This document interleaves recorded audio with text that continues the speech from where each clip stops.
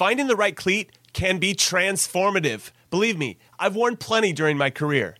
So getting the right balance is crucial. The cleat needs to feel good on your foot, but also feel good connecting with the ball. The New Balance Furon 7 Plus is built with both of those points in mind, offering overall comfort and precise striking in the game's fastest moments. Because, as I learned the hard way, because I didn't possess much of it, speed matters in soccer. That's why the Furon 7 Plus is built for accuracy and precision at rapid pace, and is engineered specifically for use on firm ground. Why is this the ideal cleat, I hear you ask? Well, not to get too scientific, but the Furon 7 Plus offers a lightweight yet supportive hypo-knit with mesh lining upper construction and is paired with offset lacing for a truer strike of the ball, which is a long way of me saying that your game will immediately get better when these are on your feet. Learn more and purchase the Furon at newbalance.com. Robert Half research indicates 9 out of 10 hiring managers are having difficulty hiring. If you have open roles, chances are you're feeling this too. That's why you need Robert Half. Our specialized recruiting professionals engage with our proprietary AI to connect businesses of all sizes with highly skilled talent in finance and accounting, technology, marketing and creative, legal, and administrative and customer support. At Robert Half, we know talent. Visit roberthalf.com today.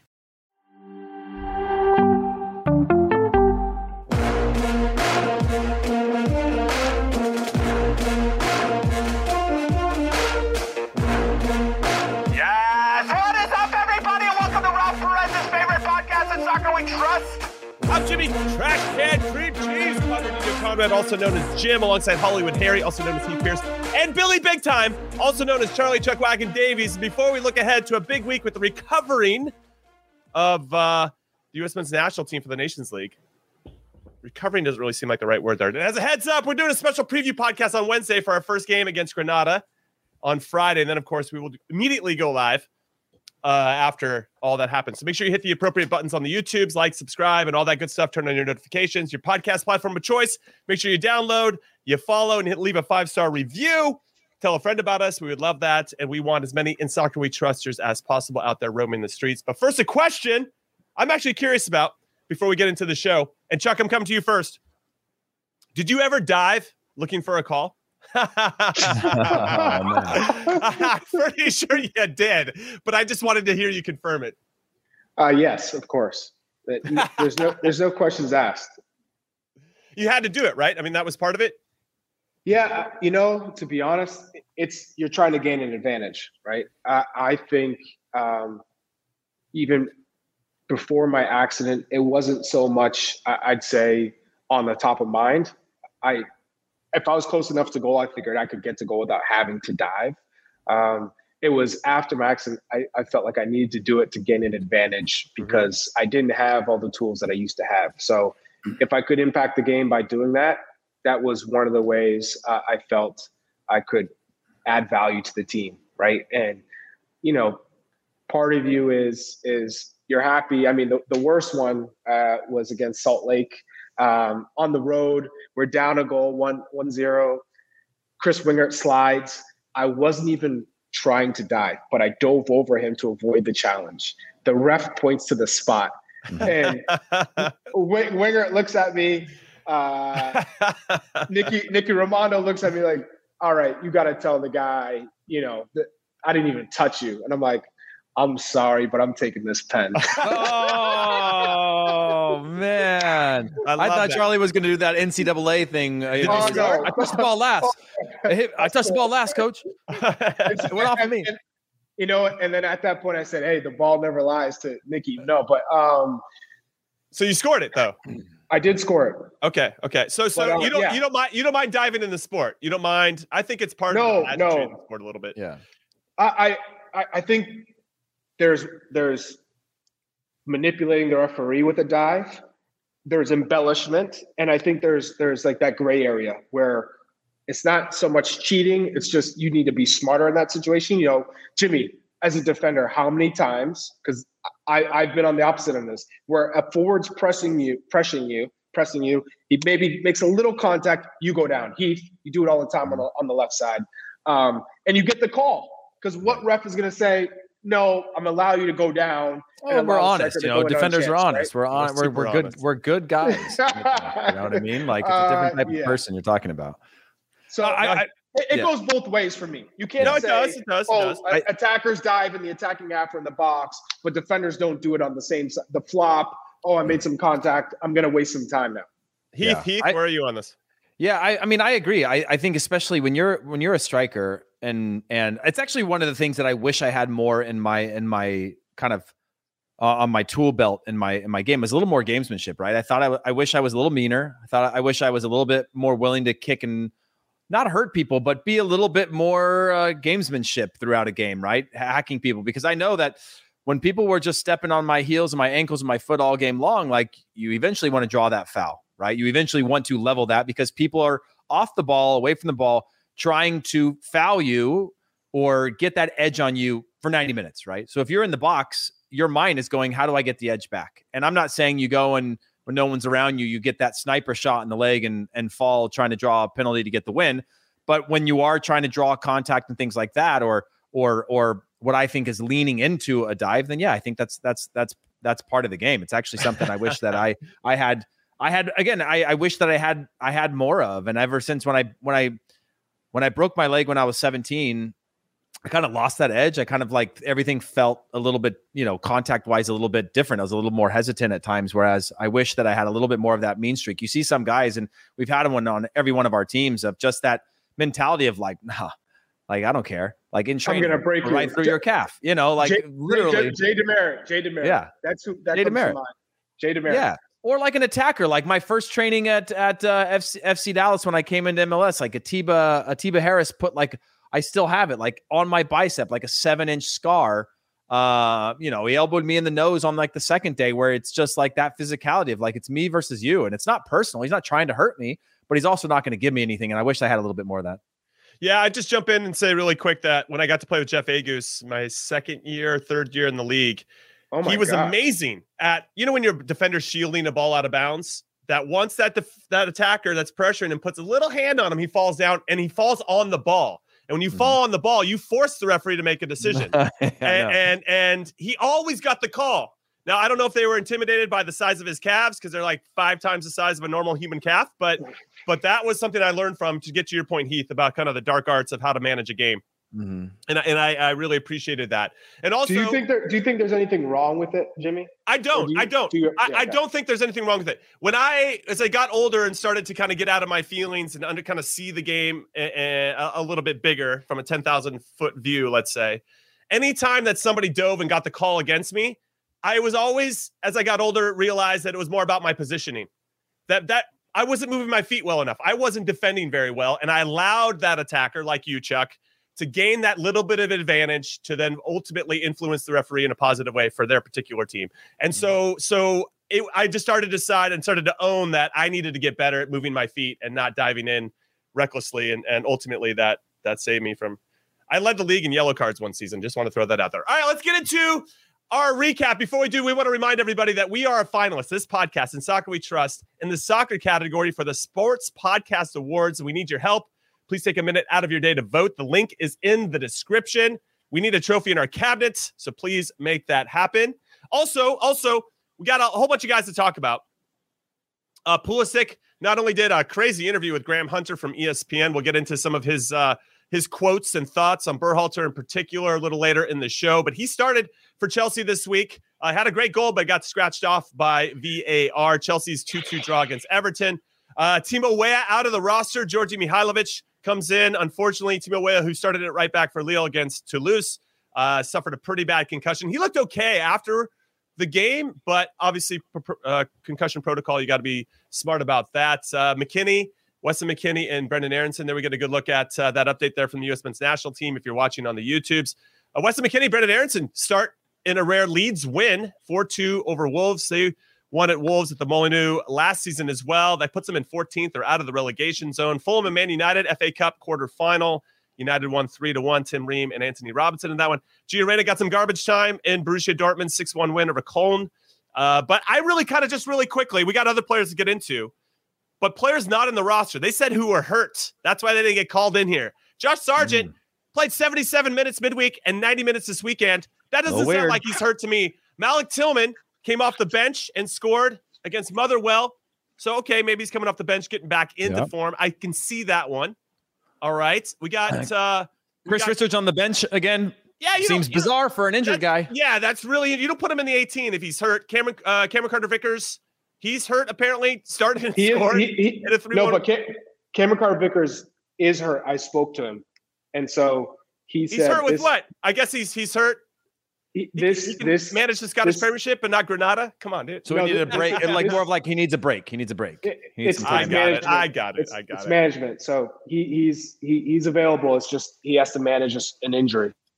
Mm-hmm. All right. And then Fuller and Balogun, who I guess has unfollowed England and didn't get called into the English squad. He just scored his 17th goal in Ligue 1 this season. He became the youngest player to score at least 17 in their first ever Ligue 1 season since 1956. Now, Reims lost for the first time since their young manager took over 2-1 to Marseille, but he scored that first goal, and he is on absolute fire. He put out a kind of a cryptic post on his Instagram story saying he wants to play for somewhere he's wanted. I want him. I don't know where you guys fall on this, but I would love this guy to come into the team. So also we might need to talk about Matt Turner as well. Chuck just bounced off here, Heath, but we got to talk about Matt Turner. Didn't play great, I think, in that first leg against Sporting Clube de Portugal, but I thought that Mikel Arteta would stick with him in the second leg at home. They ultimately lost the Arsenal in penalties, but I don't know. Matt Turner's an interesting one, and I know Chuck's best friends with Matt Turner, so I'm very curious to see his thoughts on that. Welcome back, Chuck. Thank you. I took a flop off the Wi-Fi. Clearly did. Charlie backed into the Wi-Fi router, trying to draw a foul against the Wi-Fi router today. No, I mean, for me on Matt Turner, I mean, interestingly, I think obviously we saw the long, wonderful chip over Ramsdale that we all believe wouldn't have happened to Matt Turner because he wouldn't do that because he's not out there sweeping with his feet. I know his feet got better, but he's not out living in no man's land. He knows that. But that sucks, and that's one of the risks that you take. But I still see him as the one for the U.S. team at the moment. And I'm looking forward to seeing kind of where he's at because it feels like a funny gap, right? Post World Cup till now, it's kind of a long window of time to see these players come in. Now, before you comment on Matt Turner being our number one, and I want to get your thoughts on this, Chuck. Ethan Horvath had a shutout this midweek, which is his league leading in the English Championship, 16th, which is pretty impressive. Zach Steffen also got a clean sheet.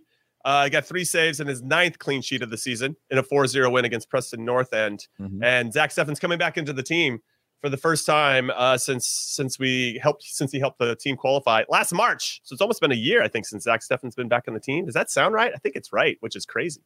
But what are your injuries, thoughts? And then he came back, and then he was out. Matt Turner, what are your thoughts? Matt Turner, Charlie Davies. Well, first, I think Matt Turner, he's, I watched that game in the Europa League where he gave up those 2 goals. And the first one, just not decisive enough in that moment on the corner kick to come out, got caught in no man's land, and then giving up a rebound.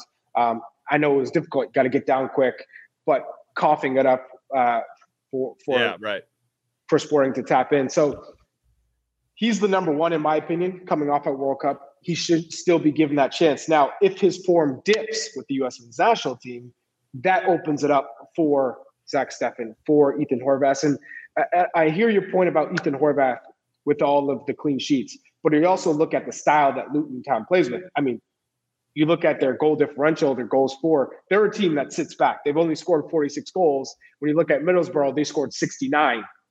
So Burnley scored 74. They're not a team that is just attacking and leaving space open. They're very, conventional in terms of, hey, we're just going to defend first and look to counter set pieces, the traditional, hey, we don't have a lot of creative playmakers and guys who can hurt you. So we're going to make the most of being a defensive style team. I think that plays an advantage for an Ethan Horvath. So for me, Matt Turner's still your 1, Zach Steffen's your 2, and Horvath is your 3. But given you give that opportunity to Matt Turner to lose it. Yeah, I agree. Unless he loses it. Yeah. I just wanted to state some facts. I just wanted to put it out there that Horvath's been playing well, so Steffen's been playing well. Matt Turner Hasn't, but I think he's the number one until proven otherwise. All right, let's whip through the defenders. Heath, I'm going to come to you. I'm just focusing on the guys that are in the 24-man roster for this upcoming game on Friday against Granada. Serginho Dest, not in the 18 for either game for AC Milan. No shock.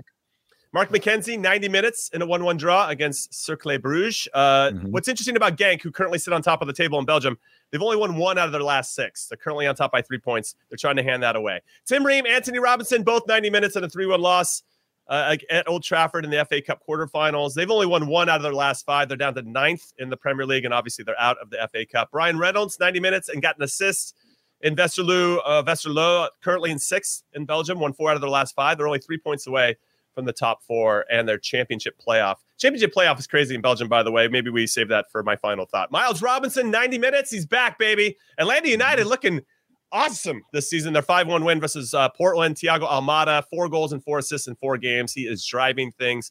Now, Miles Robinson, his 100th match for ATL.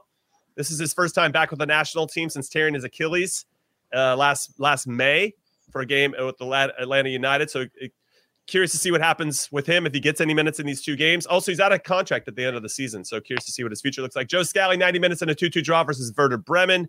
Austin Trusty on the both sides of the coin, 90 minutes and a 1-0 win at QPR, 90 minutes and a 3-0 loss midweek at Watford. So those are the defenders. Heath, anything stand out for you? Because the Serginho Dest one for me is very interesting because he's kind of got some Matt Turner vibes where he's not playing a lot and he's not even in the 18, but he's kind of our number 1 choice. Yeah, I mean, just to speak quickly on him, it's just more so for me. You bring him in to see his sharpness. If he's not at that national team level, then you got to wait till he solves his problem. But you sort of got to allow him to play himself out. We've all been in the situations where you're not playing a lot.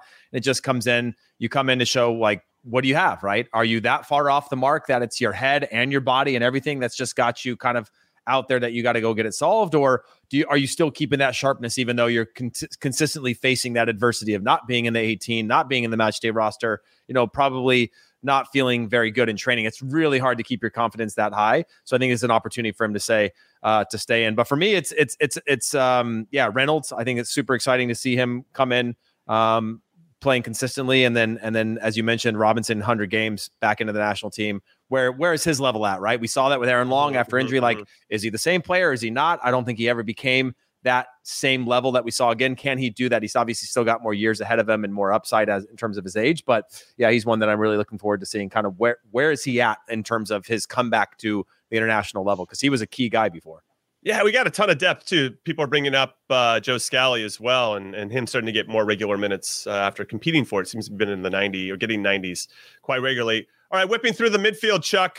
De La Torre, 69 minutes, 3-1 win at Espanyol, playing well. Johnny Cardoso, 90 minutes for Internacional in the Serie A Gaucho in this one. And then you got Yunus Musa, 63 minutes, and a 3-0 loss at Atleti. Alan Senora came on as a substitute for Juarez. Taylor Booth, I think, is the one we're most excited about, 29 minutes. He's back from being hurt, rolling back into the team. He was a substitute in a 2-1 loss for Utrecht.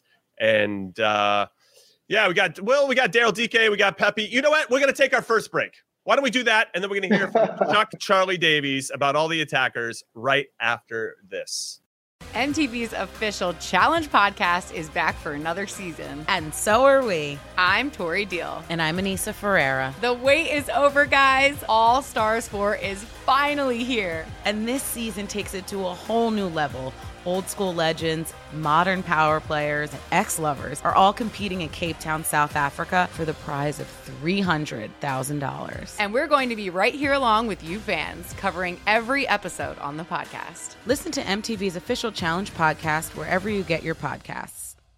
It's the UEFA Champions League on Paramount+. Magical! Europe's top club soccer tournament. Champions versus champions. The best teams facing off in the knockout rounds. Magnificent! And it all takes place while you're filling out financial reports at work, in the middle of your day, in the middle of your week. So use that second screen. Call in sick. Do whatever you got to do to tune in Tuesdays and Wednesdays. Nobody watches the UEFA Champions League like us. Stream every match live exclusively on Paramount+.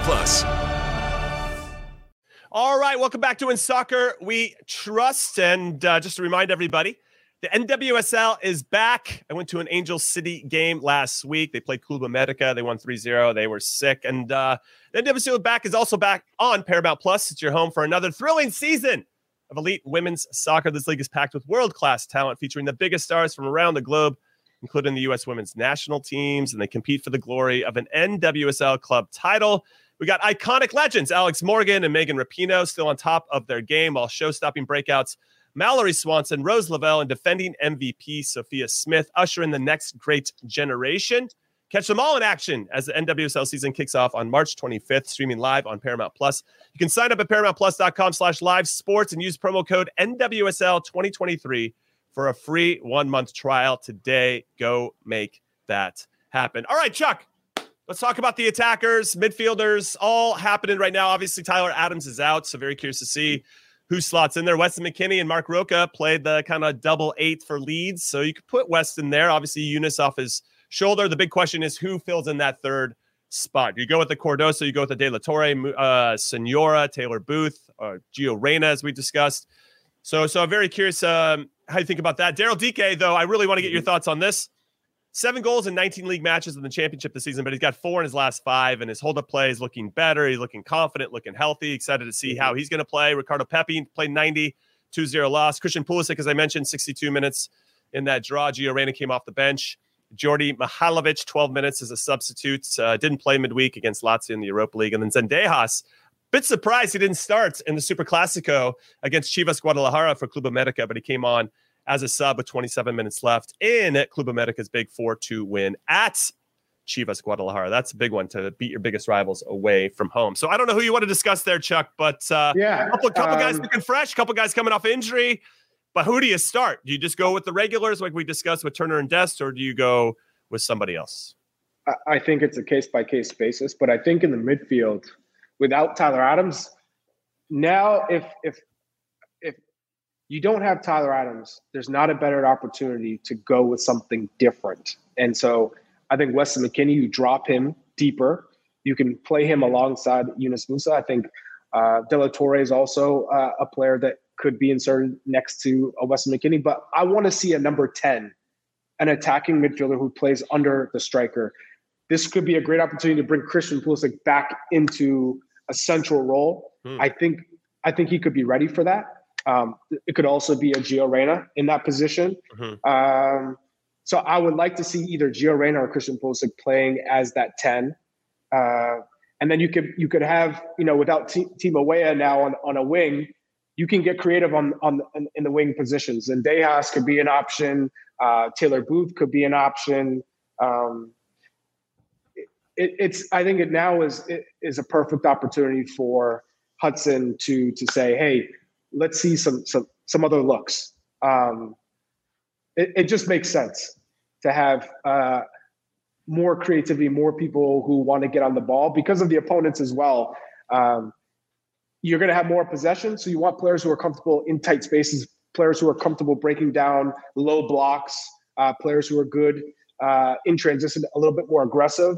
This is the moment, and I like the fact that you have a lot of options to get creative playmakers on the field. And then in terms of your 9, Daryl Dike, Ricardo Pepi, I think if you had to choose one, probably Ricardo Pepi to give him the start and see what that looks like. Daryl Dike is in form. There's no doubt about that. He's got to improve his first touch. He has to improve playing in tight spaces. This is a great opportunity to see what he can bring to the fold at this international level. Obviously, you're not playing Mexico. You're not playing Canada. You're not playing Holland, the Netherlands, Argentina, Brazil. But this is a great step for him to see what that speed of play looks like with this group. Jimmy, can I say something real quick? You can. Charlie came back from Europe and he claps a lot more now when he talks. Like, I noticed that like when he's landing points, he's clapping. I don't know who he got that from out there, but somebody taught him that this like deliver with a clap type of thing. He's amongst legends, and it's just like constantly learning from him. Where land that point with the clap. But I agree with Charlie's points. I want to see again the low block thing that we struggled with to break down and create legitimate chances. I would love to see just more players connected to. It doesn't matter if it's DK or Pepe. If we can't have those guys integrated into our buildup of being able to get the ball and lay it off, and I'm just just watching some of these games in Europe, watching some of the first weeks of Major League Soccer, just seeing the quality of like a Klaus that plays for St. Louis, just lays it up to him. He lays the ball back. You look at what's the name that came from NYCFC to Seattle, just simple ball into the striker, lays it off and spins out. Like that simplicity we've never had. In this last cycle, a striker that has that sort of connectivity to our attack and it gets back up top. And I wish and I hope that we can start to have a striker that's not just feeling stranded more often than not. Because if you go back through all of our games over the last year and a half, I just don't remember a lot of opportunities that striker's getting a decent amount of touches on the ball in positions advanced up the field or in positions where they're affecting. And I go back to Ricardo Pepi against Honduras, where when he was getting touches on the ball, spinning out and creating those counterattacking or those attacks in the second half, that's the best that I remember him. I just want to add this, and then I know Charlie Davies has to go. He's got a private plane to catch, one of his many. doesn't make any sense, but like, you know, you can fly whenever you want, Charlie. Fly whenever you want, and of course, you probably have super Wi-Fi on that plane as well. But what I find interesting is that with Timo Weah out, it just makes sense potentially to put Gio Reyna to start at least on that right side. Whether you think we should start him or not, that's up for discussion, of course. But if we have him on the right side and Christian Pulisic on the left, to your point, Heath, I don't know if we're going to get a lot of service to our striker. So Daryl Dike might not be the guy in that situation because I think he feeds off a lot of service. And so Jimmy, I just don't think that Reyna and Pulisic, they're not getting to the end line of whipping crosses in, whereas I think Timo Weah would, right? Well, I think you got to look at the opponent. The opponent is not going to be one that is pushing and high up the field. So if they're dropping deep, naturally Christian and Gio are going to come inside. So the striker will get service, but it'll be service within a cramped box of 5-4 players. He's going to be marked by 2. So the service is going to have to come from the outside backs. Not ideal because you want a variety of different types of service, not predictable service. And I think that's where Daryl Dike could struggle when it's the same, that same repetition of outside backs just giving you cross after cross after cross versus a cross, a through ball, a 1-2, that type of variety, which probably won't happen against a team when they're just sitting back. All right. So Chuck, final thoughts from you. And can you just let everybody know that you'll be here for us on 10 a.m. Pacific, 1 p.m. Eastern on Wednesday for our preview against Granada? Can you commit to that, or what's your story? Yeah, I can commit to the shows forward. Can you give us a clap for it? Oh, man. But any other final thoughts before you let everybody go? Final thought is I'm looking forward to the game, our podcast after the game, to break down what we saw, things that we liked, how Hudson is managing this team. Is this something that we're saying, okay, we can get some more time, or are we saying, let's name a coach now. Find a coach now. All right, Charlie Chuck Wagon Davies, everybody. Let's give him a big round of applause. He loves the claps, making personal claps. Great to see you as always, Chuck. Yeah, Charlie the Clapper Davies, huh? Not the flopper. yeah, no more flopper. Guy claps a Mr. lot. Clapper. Jeez. Okay, so let's move away from the team because we'll have plenty of time to get into what we want the starting lineup to be in our preview show. But Christian Pulisic had this pretty incredible, I'm ready to get things off my chest, sit-down interview with Graham Hunter from ESPN, and I think we should talk about some of the highlights. Incredible beard, by the way. I mean, that's the first highlight. His beard game is solid, almost Heath Pierce-esque. Jimmy, I've said this a million times. I spent my entire professional career thinking I grew a nice beard and people would be like, sick goatee, which means I didn't have a beard.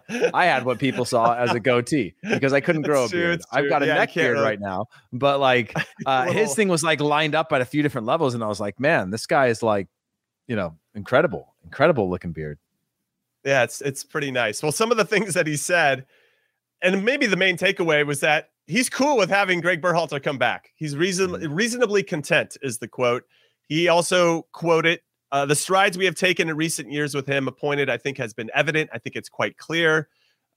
He also went on to say, I think Berhalter did a good job of showing the team and helping everyone to understand, look, this is how we're going to play in a short period of time as it pertains to the World Cup and just pretty pro Berhalter. And obviously the big headline was, Pulisic says that the actions happening right now around the USMNT national team are childish, very youth soccer-esque. I'm paraphrasing now, but I was pretty surprised that he was this candid. I think this is the most candid I've ever seen Christian in one sitting, where he got asked some tough questions and he answered them pretty honestly. Well, from what I understood, he was one of the guys who, and again, this is purely speculating, which I probably shouldn't do, but I'm going to anyway. Was one of the guys. We love it. You have all the inside knowledge. He was one of the guys that didn't find Gio's first apology to be acceptable, and his approach of just being like, sorry for my thing. It was kind of like, we want more, like, tell us more, like, open up more. And I don't think that in like a way of like, that's not good enough, but more of like, hey, you need to really buy into this as one of the leaders of the team. He was showing that. And so I think he feels comfortable. Obviously this is a guy who's still young, but has been through so more than any player we've ever had in our history, in terms of his challenges abroad and the level that he's playing at, the club that he's playing at, the things that he's accomplished. And so I think there's a comfort in him being able to speak up. But look, I think that the question still remains, if not Greg, if not GGG, then who is it, right? How do you get better? How do you come in with a coach and a sporting director and a GM and not start from scratch? How do you do that? That's a lot. It's a lot at a club team level, let alone a national team level, where you have far less time to implement strategies and tactics and ways in which you want to play. And I'm not saying you can't do that. The question is, how do you do that? How do you come in and have somebody has to take something from what Greg did, like him or hate him? Somebody has to at least continue that. I think it would be foolish to try to start over, especially given that we're 3 years out, or what is it? Yeah, we're how many years out from the next World Cup? Three. Yeah. We're almost there. Three years and a couple months. Yeah.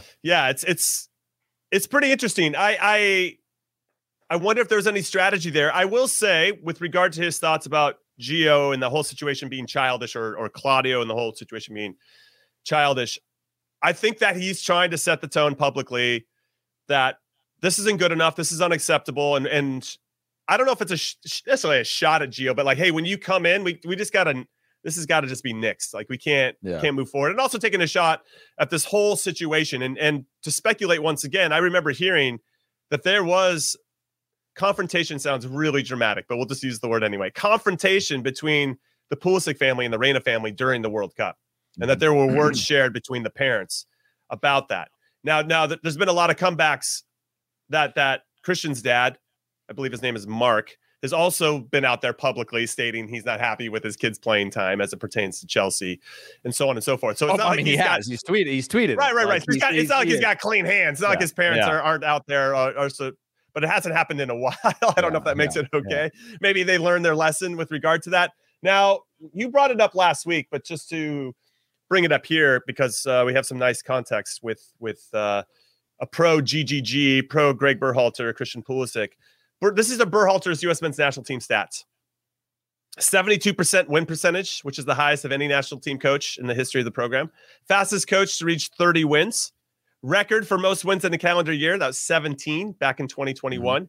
He had the youngest U.S. team to ever qualify for the World Cup. He played 10 of 11 youngest lineups worldwide during World Cup qualifying. And during his 4-year tenure, this is just kind of more of a fun fact, 3 assistant coaches were named MLS head coaches in El Lobo, Josh Wolf, Nico Estevez, who's at FC Dallas, and Luchi Gonzalez, who was already a coach prior to taking that job. So maybe you take that one with a grain of salt. But still, impressive statistics, and stats are stats. They're there for a reason, and that's why we accumulate them, because it does prove that he's had some success. And he had to, and I think Christian talked about this too, he had to start from scratch in some ways with a whole group of younger players and get them to buy in. And there was a good quote from Christian where he said, there were moments when Berhalter benched me and I wanted to kill the guy. I hated him. I was so angry. But then the next game comes along and I find myself in a better place. The way that Greg handled a lot of situations, I have to give him a lot of credit. And I think that probably is interesting, because there really hasn't been any other players that have come out and been this pro Greg, I think, up until this point. Well, I think it's a huge challenge, right? I think we had this failed gap 2018, right? And you had an opportunity to go with veteran guys and bring them in. And I think we cleaned house necessarily. And now when we look at where we're going to 2026, we've got a World Cup of experience for young players, still a young team. And he talks about like the core of that group is still there, right? The core of the team, there's not a lot of changes. Now there's competition for spots. There's competitions for the 23 or the 26 that are going to go, or maybe it'll be 35 players by the time FIFA's done with it, going and building up, NFL rosters for World Cups now. Even then, I probably still wouldn't have made it, Jimmy, but that's not the point. For me, he accomplished a lot with the group. And sometimes we get caught in this idea, play this player, that player.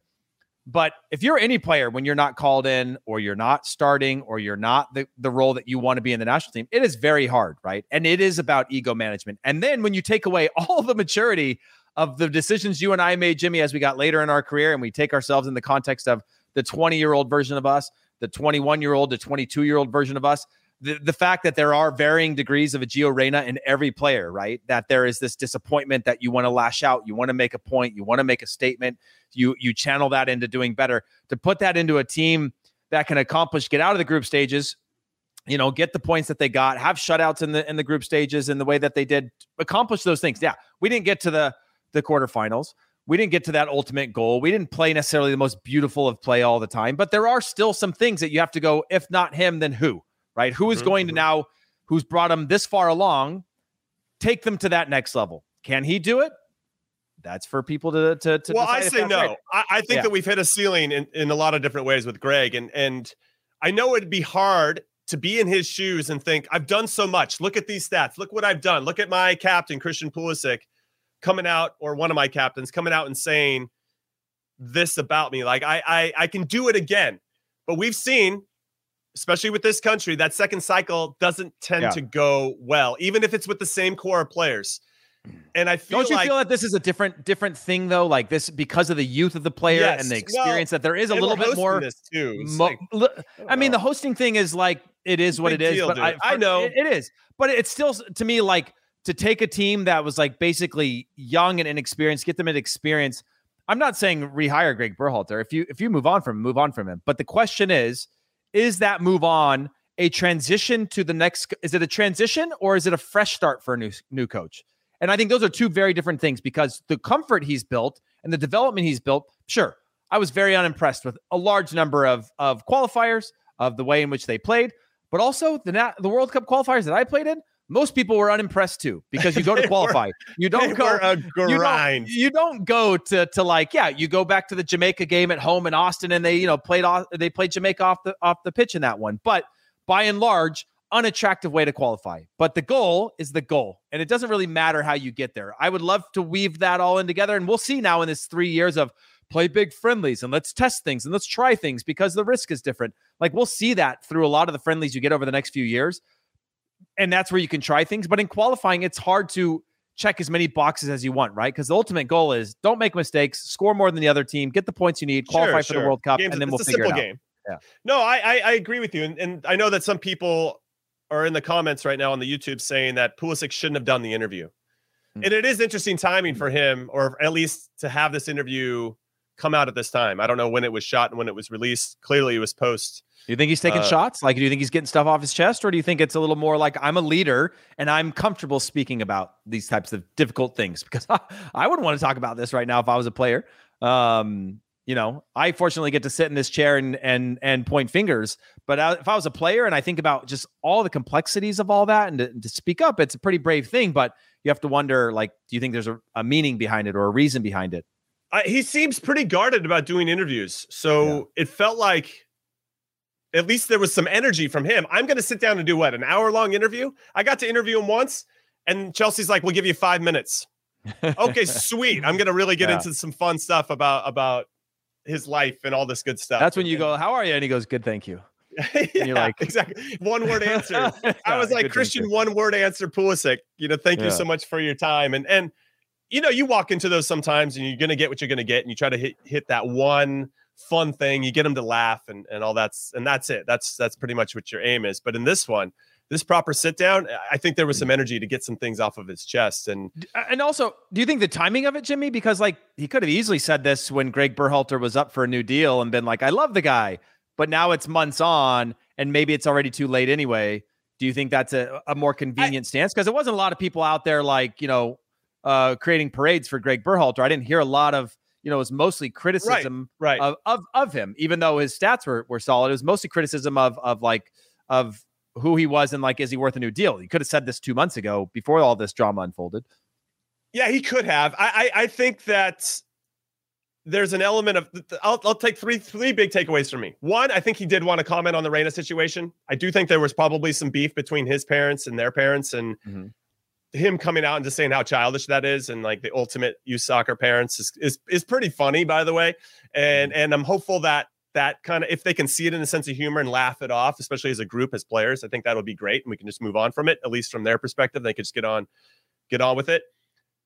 Another thing is, I think this is his way of saying Greg was fine. He was cool. I got no problem with him. And he grew as a coach and I grew as a player. And I think he was being complimentary and being thankful for that. So, okay, I respect that as a leader as well. And then I do think there was my third thing. I think he was taking at US Soccer to get their shit together, right? I do think hey, we do have this core. We don't need to start over. Let's get this going. And I feel like there might be a lack of communication from, and how, of course, there's going to be a lack of communication with no general manager, no sporting director, and with an interim coach about what's the plan.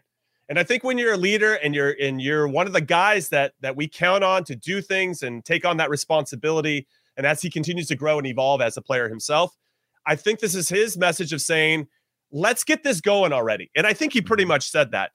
Yeah. Let's get something decided. Now, if I was US Soccer and if I'm Cindy Cohen or JT Batson, I know they just had the US Soccer annual general meeting, and we can get into a little bit of that after our next break. But just giving him a text or something hey, man, we're probably not going to get anything decided until the summer because of X, Y, and Z. Whatever. Just give this guy some information and get on with it from there. I don't know. That's kind of what I see from that whole interview. But it is interesting, the timing of it, as you mentioned, Heath, and the things that he was willing to say and stuff that he really hasn't said before. So I don't know if the timing was right. I guess we're going to wait and see how everybody plays in this camp and how everybody feels about it after it's all said and done. But Christian Pulisic putting himself out there in a way that he hasn't before. All right, we're going to take our second break and our final break of the show. And then we're going to get into more of your questions and your thoughts. And of course, this big annual meeting for US Soccer. Do not go anywhere. This is Tony Kornheiser's show. I'm Tony. You expected someone else? So what exactly is the show about? I don't know. It's a sports show nominally. Football's over, but we're finally at a point where things matter in college basketball, and baseball season is on deck. Greatest three words in the English language, pitchers and catchers. We have some of the best voices come on and explain what matters or what makes an upset, like Ryan does, 9/8. No, that's not an upset. No, yeah, it is, Bob. And if you're lucky, I might just tell you about my search for discounted sleep pants or my worries about what my dog just ate. Listen on the Odyssey app or wherever you get your podcasts. You can now relive the best moments of the UEFA Champions League 24/7. The UEFA Champions League channel is a new 24-hour streaming channel serving non-stop goals, highlights, and full match replays from the world's most prestigious club competition. Reminisce on your favorite moments, legendary players, and brilliant goals with the UEFA Champions League channel, streaming around the clock on Pluto TV and the CBS Sports app. Yes, welcome back to In Soccer We Trust. We are without Billy Big Timer, Charlie Chuckwagon Davies. I'm Jimmy Conrad alongside Heath Pierce, and we want to tell you to not miss a second of action from the greatest club competitions on earth, the Champions League and the Europa League. So follow the biggest stars from the world of soccer like Karim Benzema, Victor Osimhen, Erling Haaland, Bukayo Saka, Casemiro, if he doesn't get red cards, as they try to clinch continental glory. You can stream every match from the Champions League, the Europa League, and the knockout rounds live only on Paramount Plus. Try 1 month free with the promo code ADVANCE. And you should do that. These games are getting real good, real tasty, real spicy, just the way we like our Champions League and Europa League games. Of course, Bukayo Saka is no longer in it. He got knocked out by Sporting Clube de Portugal. So I probably shouldn't have had him in the list, but still a good player, and he was awesome against Crystal Palace. Okay, this past weekend. Yeah, so and we just want to focus on the league anyway. We're focused on the league. Whatever. It's fine. Get out of the extra stuff and just focus on the league so you can win it for the first time since the Invincibles. Okay, Heath Pierce.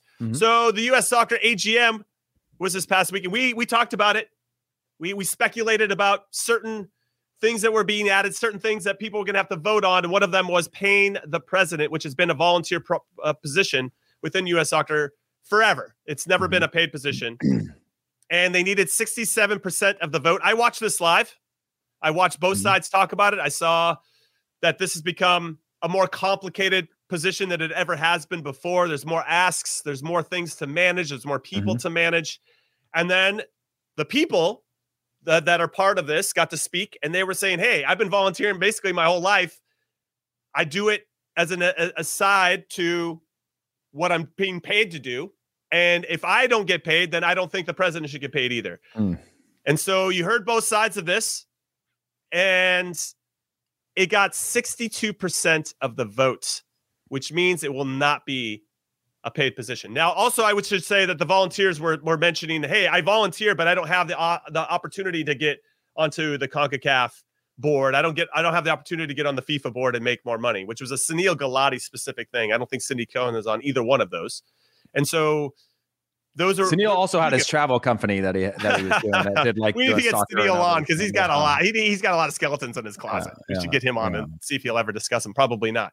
But little disappointed because I think that position should be paid because it just allows them to focus on what this country needs, which is a little bit more love and attention for some of the programs that maybe don't get the love and attention that they deserve.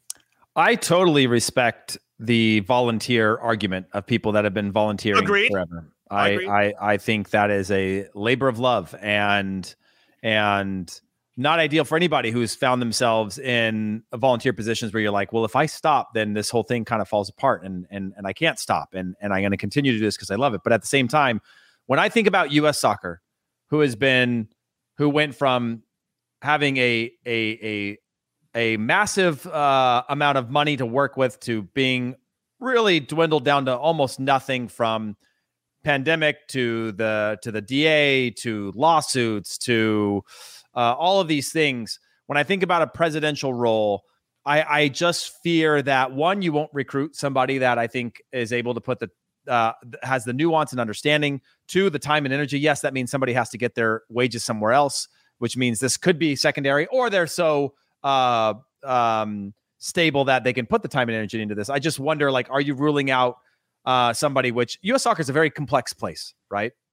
I think when you think about the organization, politically, it is a very complex place that needs what I think is somebody to come in, and maybe that's fearful for the volunteers or some of the grassroots thing of like the power that person could have if they were a paid position, if this, then that type of thing. Well, I'm going to interrupt. Do you feel like it only allows a rich person to take the job?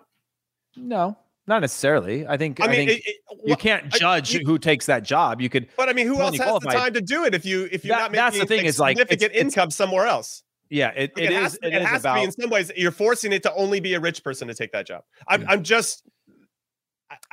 with you. I don't think it's a rich person because somebody could be making a living wage and take that job, right? But it still comes down to, like, in order to achieve what's needed within this role in a cycle of a U.S., Mexico, Canada hosted World Cup, in a cycle of rebuilding the image of U.S. soccer post lawsuits, post CBAs, post all of these things, post World Cup controversies, right? Of course, that's not necessarily this person's job to focus on, but there is a lot going on all the time within U.S. soccer, from the youth level to the men to the women. That is just a lot to deal with, and I think that you're ruling out an opportunity for somebody to fully focus on that type of role and give it the love and attention that it deserves. But I totally understand the other side of the argument. I just fear that, like, what do we accomplish now? No, well, Charlie's perfect for it because he's super wealthy and ready to go.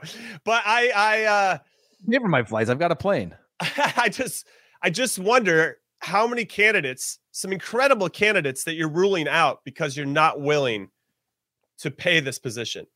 So, some people that have been in the trenches, some people that have volunteered their whole life, and now would need that income. We're talking $150K. They can't get to $150K to just sweeten the pot a little bit, just so we can get more opportunities for more candidates. Because you rule out somebody. I mean, who would you take the job for? Do you have the time to do it? Yes, it would be cool in name, and you probably get to go to some cool places and be great for your resume. It's a great for your resume. Yeah. I mean, wasn't there a guy before Cindy Cohen, Will? He got in and got out. He was after Carlos Cordero, and he lasted like what? I think he's like, peace out. Will Wilson. He was a CEO. Yeah, right? but did he even last a year? Do we even talk about Will Wilson? What happened? I don't think we ever did. No. Will Wilson soccer. I'm looking it up right now, which I should have been more prepared for this. But he was in and out. Yeah. I mean, or he was CEO. He was CEO, but he was in and out. He didn't last very long. Yeah. He wasn't president. So he did get paid. And he was even in and out. Anyway.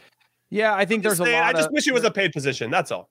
Yeah, I think the point being is what you in order to keep it volunteer or unpaid, I think you run some risks, right? Do I think there's candidates out there that probably check all the boxes to be able to do this? Sure. Do I think you're limiting that pool of talent that could have the expertise and ideas to get it right? I certainly think so if it's an unpaid position. But it's also like Cindy Cohn's been in the limelight in an unpaid position for a long time now, right? Like it's a lot to carry for anybody. Mm-hmm. It's a lot of burden. Hopefully we're past most of the controversies, but unfortunately, I think, as we head towards the next few years, I think it's just a lot. It's a lot to do at that level. And I do think that anybody who is asked to make significant decisions that impact everything from the grassroots up to the professional level should be paid to do so that the interests are always in the best. It's always in the best interest of what they're trying to accomplish versus what might be secondary if life happens. Right. Anyway, if you guys want to drop your thoughts to us, obviously we're seeing some in the comments, but you can hit us up on the Twitters at ISWT Pod. Drop us a follow over on the Twitters if you haven't already. And as a friend of ours, Chris Mackey, said in the comments, there's, a whole bunch of you guys watching, but only 21% of you have actually hit the like button. Let's change that. Let's get it up to 67% so that we're liked by everybody. Okay. So we get that. That's what we're looking for. That confirmation that we're well liked. So hit that like button. Thank you, Mackey, for bringing that up. All right. Let's talk a little MLS. Let's talk a little domestic soccer, as it were. Heath Pierce, Atlanta United, steamrolling right now. Thiago Almada, as I mentioned before, 4 goals and 4 assists in 4 games. I don't think he's going to last long. Maybe even sold in the summer. This kid is on fire. Obviously won a World Cup with Argentina, the only active player in MLS history to have done that. Or say he might smash the transfer record for Major League Soccer. He could. Just like they're smashing that like button. They'd smash that like button. I love that. So Atlanta United, after kind of getting rid of arguably the best player in history, Joseph Martinez, in their history, have really started the season on fire. 3 wins and 1 draw. Crushing it, but they're not the best team in the league, Heath. Nope. That's some team that didn't even exist last season. St. Louis City, absolutely decimating anybody in their way. Beat the San Jose Earthquakes 3-0 this past weekend, and they look good doing it. They don't look like they got a couple fortuitous back passes that they turned into goals in the first couple. They've had that in a couple of games. Yeah. They have. I don't know what's going on when people play against St. Louis. But when you see them play, they look like a complete team. They look like they have ideas. And shout out to Lutz and everybody else at the club for what they've built, what they developed. And they are setting records, St. Louis. Yeah. So I don't know if anybody stood out for you, but I wanted to give St. Louis a shout out because 4 out of 4 wins, the only team to do that so far in MLS.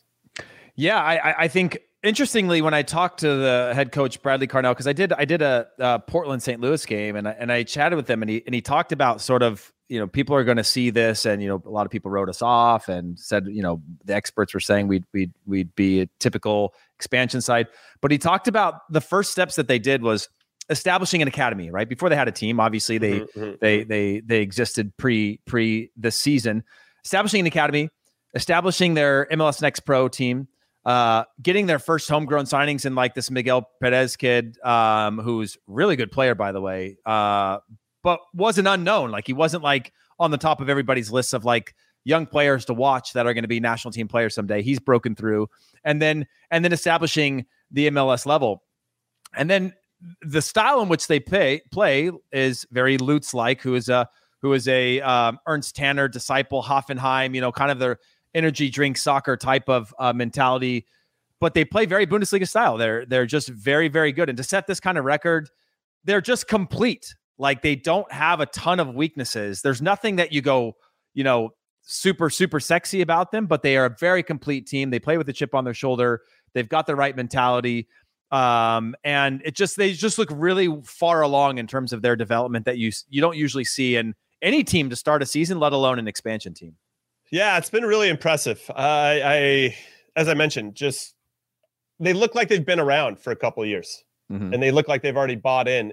I wonder, and this is the big question for any team, right? Especially early on in the season, if they're getting Bobby Firmino. If they sign Bobby Firmino, that'd be next level. I don't know if they need him at the moment, but once you get punched in the face, what does that look like? How does your team just respond to, maybe a month where you don't win a game or you're grinding out draws? That's going to be the big challenge, I think, for St. Louis City as teams start to figure them out a little bit more and all that good stuff. But there's so many teams, but those are the teams that we wanted to highlight, the ones that are kind of crushing it right now, Atlanta and St. Louis City in each conference. There is a report, Heath. I don't know if you saw this or not, but your favorite club outside of MLS, Arsenal, are reportedly going to be the opponent for the MLS All-Star game on July 19th in DC. Yeah. So that's being announced. Now, the League's Cup starts 2 days later on July 21st. So this game is going to be at Audi Field where DC United play. Wayne Rooney's going to be the coach because whoever's hosting the game gets to be the coach. So Wayne Rooney gets another crack at the Arsenal.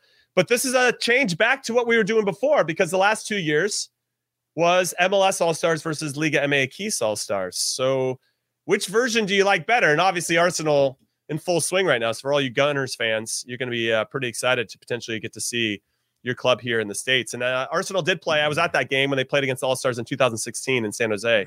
That was a lot of fun. And Didier Drogba scored for MLS that game, but Arsenal won 2-1. I remember that game too. Yeah, I remember there was a girl wearing an old San Jose Clash jersey, and it was in pristine condition. And I cannot remember, I don't know who it was, but it was one of the most beautiful Clash jerseys I'd ever seen, the condition it is. She had to be like the daughter of somebody from the Clash era, because it was like, fresh out of the box, which those are hard to find. But no, I think when you take Leagues Cup into consideration, you go, maybe it's a little bit too much to go with an MLS Liga MX. Like, it's a little too integrated at that point. Right. I think you actually have the Leagues Cup as a spinoff of what that could be, right? You're going to have the team of you're going to have the team of the tournament and things like that. And maybe you actually form all-stars out of that tournament at some point in time. I don't know. That's a little bit wishful thinking, but I think if you did another Liga MX MLS All-Star game, and then you have Leagues Cup after that. Oversaturation. It's a little oversaturation where maybe you're losing some of that ability to go, well, I saw all these players play here, so why would I go there? And that sort of thing. So I think it makes sense of going back to an opponent like this. I just know that it's also a very nice year to go after an Arsenal versus like a top 6 Arsenal. It's a good All-Star game if they come out as champions. That's a huge win. So they're kind of hedging a bit. Because years past, that would have just been like a pretty solid game against Arsenal, where we saw, the young, what's his name that was at Arsenal? The young American played in that game, in that All-Star game when he was still at Arsenal. What is Zelalem? Gideon? Yeah, Zelalem. Yeah. So producer Des is trying to stir the pot here, and this will be our last question. Will Arteta trust Matt Turner to start that game? Come on, Des. Way too soon. Okay. Yeah. Yes, he could have come off his line a little better against Sporting and could have had a better. I get it, but he's also made some big saves and Ramsdale got chipped. Huh? Yeah, Ramsdale got chipped. He got I don't have time for this Matt Turner slander from producer Des right now here in our comments. Yes, he got chipped from midfields. Yeah, by Pote, which what a sick goal, by the way. Yeah, Des is like, oh, that was unstoppable. No, you're not just asking the question, Des. We're picking up what you're putting down. There's some underlying. Yeah. You don't like Matt. Plus, Ramsdale's going to be on vacation up till that point anyway, so like Turner's going to be dialed in. That's true. All right, everybody, that is it for In Soccer We Trust this time around. We got 2 more podcasts coming for you this week. The next one will be Wednesday, 10 a.m. Pacific, 1 p.m. Eastern. It'll be a preview of the Granada game with me, Heath, and Chuck, and then we'll go live right after the Granada game on Friday night. You get our instant reactions of what we just saw, and hopefully it's a 7-0 beatdown, but you never know. Got to play the game to find out. So we'll see you on Wednesday. So on behalf of producer Des, producer Alex, Chuck, Heath, and me, Cream Cheese, we will see you then and have a good couple days. Later.